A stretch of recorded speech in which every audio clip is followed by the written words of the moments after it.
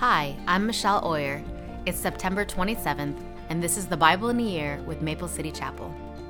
The readings for today are Isaiah 51 through 53, Ephesians 5, 1 through 33, Psalms 69, 19 through 36, and Proverbs 24, 7.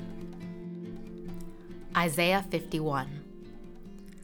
Listen to me, all who hope for deliverance, all who seek the Lord. Consider the rock from which you were cut, the quarry from which you were mined. Yes, think about Abraham, your ancestor, and Sarah, who gave birth to your nation. Abraham was only one man when I called him, but when I blessed him, he became a great nation. The Lord will comfort Israel again and have pity on her ruins. Her desert will blossom like Eden, her barren wilderness like the garden of the Lord. Joy and gladness will be found there. Songs of thanksgiving will fill the air. Listen to me, my people. Hear me, Israel, for my law will be proclaimed, and my justice will become a light to the nations. My mercy and justice are coming soon. My salvation is on the way. My strong arm will bring justice to the nations. All distant lands will look to me and wait in hope for my powerful arm. Look up to the skies above and gaze down to the earth below, for the skies will disappear like smoke, and the earth will wear out like a piece of clothing. The people of the earth will die like flies, but my salvation lasts forever. My righteous rule will never end. Listen to me, you who know right from wrong, you who cherish my law in your hearts. Do not be afraid of people's scorn, nor fear their insults. For the moth will devour them as it devours clothing. The worm will eat at them as it eats wool. But my righteousness will last forever.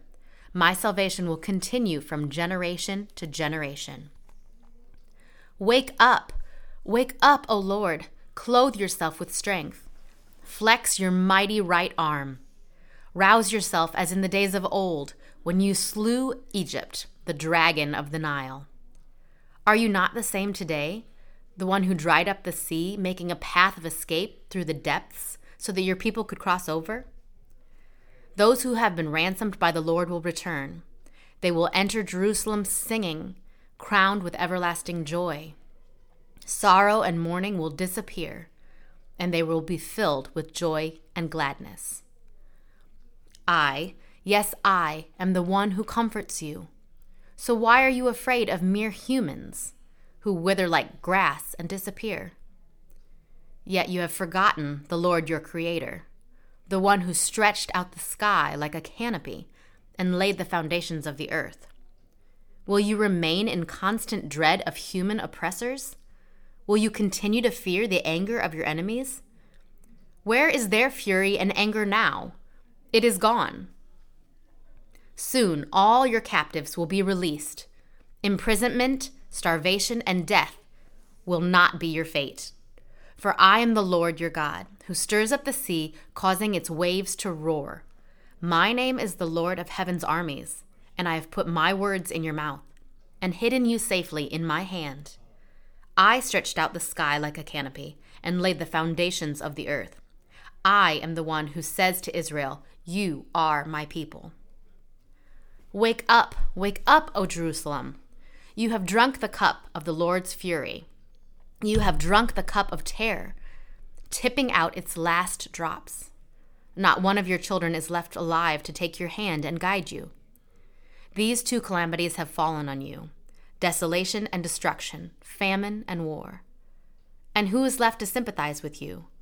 Who is left to comfort you? For your children have fainted and lie in the streets, helpless as antelopes caught in a net. The Lord has poured out his fury. God has rebuked them. But now listen to this, you afflicted ones, who sit in a drunken stupor, though not from drinking wine. This is what the sovereign Lord, your God and defender, says. See, I have taken the terrible cup from your hands. You will drink no more of my fury. Instead, I will hand that cup to your tormentors, those who said, We will trample you into the dust and walk on your backs. Isaiah 52. Wake up, O Zion. Clothe yourself with strength. Put on your beautiful clothes, O holy city of Jerusalem. For unclean and godless people will enter your gates no longer. Rise from the dust, O Jerusalem. Sit in a place of honor. Remove the chains of slavery from your neck, O captive daughter of Zion. For this is what the Lord says. When I sold you into exile, I received no payment. Now I can redeem you without having to pay for you. This is what the sovereign Lord says. Long ago, my people chose to live in Egypt. Now they are oppressed by Assyria. What is this? Asked the Lord. Why are my people enslaved again? Those who rule them shout in exultation. My name is blasphemed all day long. But I will reveal my name to my people, and they will come to know its power. Then at last they will recognize that I am the one who speaks to them. How beautiful on the mountain are the feet of the messenger who brings good news, the good news of peace and salvation, the news that God of Israel reigns. The watchmen shout and sing with joy, for before their very eyes they see the Lord returning to Jerusalem. Let the ruins of Jerusalem break into joyful song, for the Lord has comforted his people. He has redeemed Jerusalem. The Lord has demonstrated his holy power before the eyes of all the nations. All the ends of the earth will see the victory of our God. Get out and leave your captivity, where everything you touch is unclean.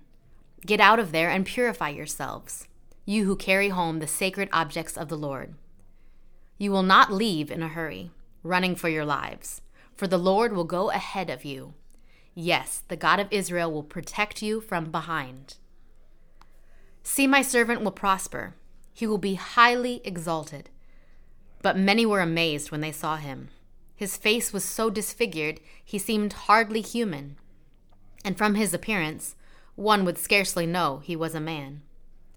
And he will startle many nations. Kings will stand speechless in his presence, for they will see what they have not been told. They will understand what they had not heard about. Isaiah 53. Who has believed our message? To whom has the Lord revealed his powerful arm? My servant grew up in the Lord's presence like a tender green shoot, like a root in dry ground. There was nothing beautiful or majestic about his appearance, nothing to attract us to him. He was despised and rejected, a man of sorrows, acquainted with deepest grief. We turned our backs on him and looked the other way. He was despised, and we did not care. Yet it was our weakness he carried. It was our sorrow that weighed him down. And we thought his troubles were a punishment from God, a punishment for his own sins. But he was pierced for our rebellion, crushed for our sins. He was beaten so that we could be whole. He was whipped so that we could be healed. All of us, like sheep, have strayed away. We have left God's path to follow our own. Yet the Lord laid on him the sins of us all. He was oppressed and treated harshly, yet he never said a word. He was led like a lamb to slaughter. And as a sheep is silent before the shearers, he did not open his mouth. Unjustly condemned, he was led away. No one cared that he died without descendants, that his life was cut short in midstream. But he was struck down for the rebellion of my people. He had done no wrong and had never deceived anyone. But he was buried like a criminal. He was put in a rich man's grave. But it was the Lord's good plan to crush him and cause him grief. Yet when his life is made an offering for sin, he will have many descendants. He will enjoy a long life, and the Lord's good plan will prosper in his hands. When he sees all that is accomplished by his anguish, he will be satisfied. And because of his experience, my righteous servant will make it possible for many to be counted righteous, for he will bear all their sins. I will give him the honors of a victorious soldier, because he has exposed himself to death. He was counted among the rebels. He bore the sins of many and interceded for rebels. Ephesians 5. Imitate God, therefore, in everything you do, because you are his dear children. Live a life filled with love, following the example of Christ. He loved us and offered himself as a sacrifice for us, a pleasing aroma to God. Let there be no sexual immorality, impurity, or greed among you. Such sins have no place among God's people. Obscene stories, foolish talk, and coarse jokes, these are not for you. Instead, let there be thankfulness to God. You can be sure that no immoral, impure, or greedy person will inherit the kingdom of Christ and of God. For a greedy person is an idolater, worshiping the things of this world.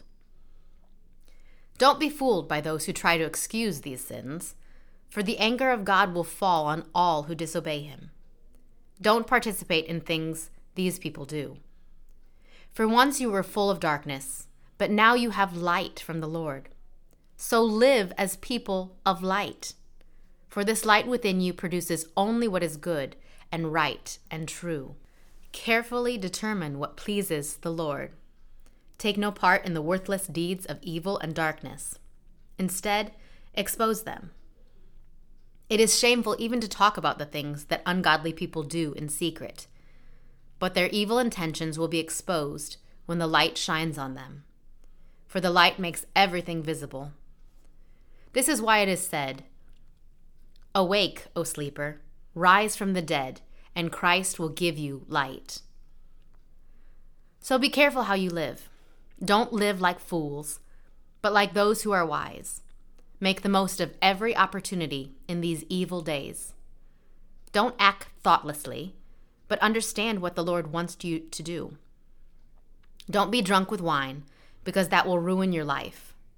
Instead, be filled with the Holy Spirit, singing psalms and hymns and spiritual songs among yourselves, and making music to the Lord in your hearts. And give thanks for everything to God the Father in the name of our Lord Jesus Christ. And further, submit to one another out of reverence for Christ. For wives, this means submit to your husbands as to the Lord. For a husband is the head of his wife, as Christ is the head of the church. He is the Savior of his body, the church. As the church submits to Christ, so wives should submit to your husbands in everything. For husbands, this means love your wife, just as Christ loved the church.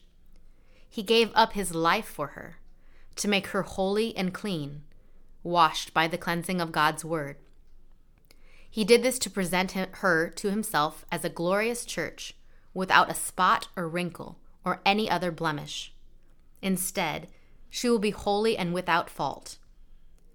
In the same way, husbands ought to love their wives as they love their own bodies. For a man who loves his wife actually shows love for himself. No one hates his own body, but feeds and cares for it, just as Christ cares for the church, and we are members of his body. As the scriptures say, a man leaves his father and mother and is joined to his wife, and the two are united into one. This is a great mystery, but it is an illustration of the way Christ and the church are one.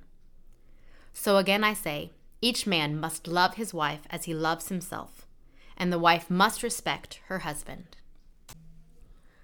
Psalm 69, 19 through 36. You know of my shame, scorn, and disgrace. You see all that my enemies are doing. Their insults have broken my heart, and I am in despair. If only one person would show me some pity, if only one would turn and comfort me. But instead they give me poison for food. They offer me sour wine for my thirst. Let the bountiful table set before them become a snare, and their prosperity become a trap. Let their eyes go blind so they cannot see, and make their bodies shake continually. Pour out your fury on them. Consume them with your burning anger. Let their homes become desolate and their tents be deserted. To the one you have punished, they add insult to injury. They add to the pain of those you have hurt. Pile their sins up high and don't let them go free. Erase their names from the book of life. Don't let them be counted among the righteous. I am suffering and in pain.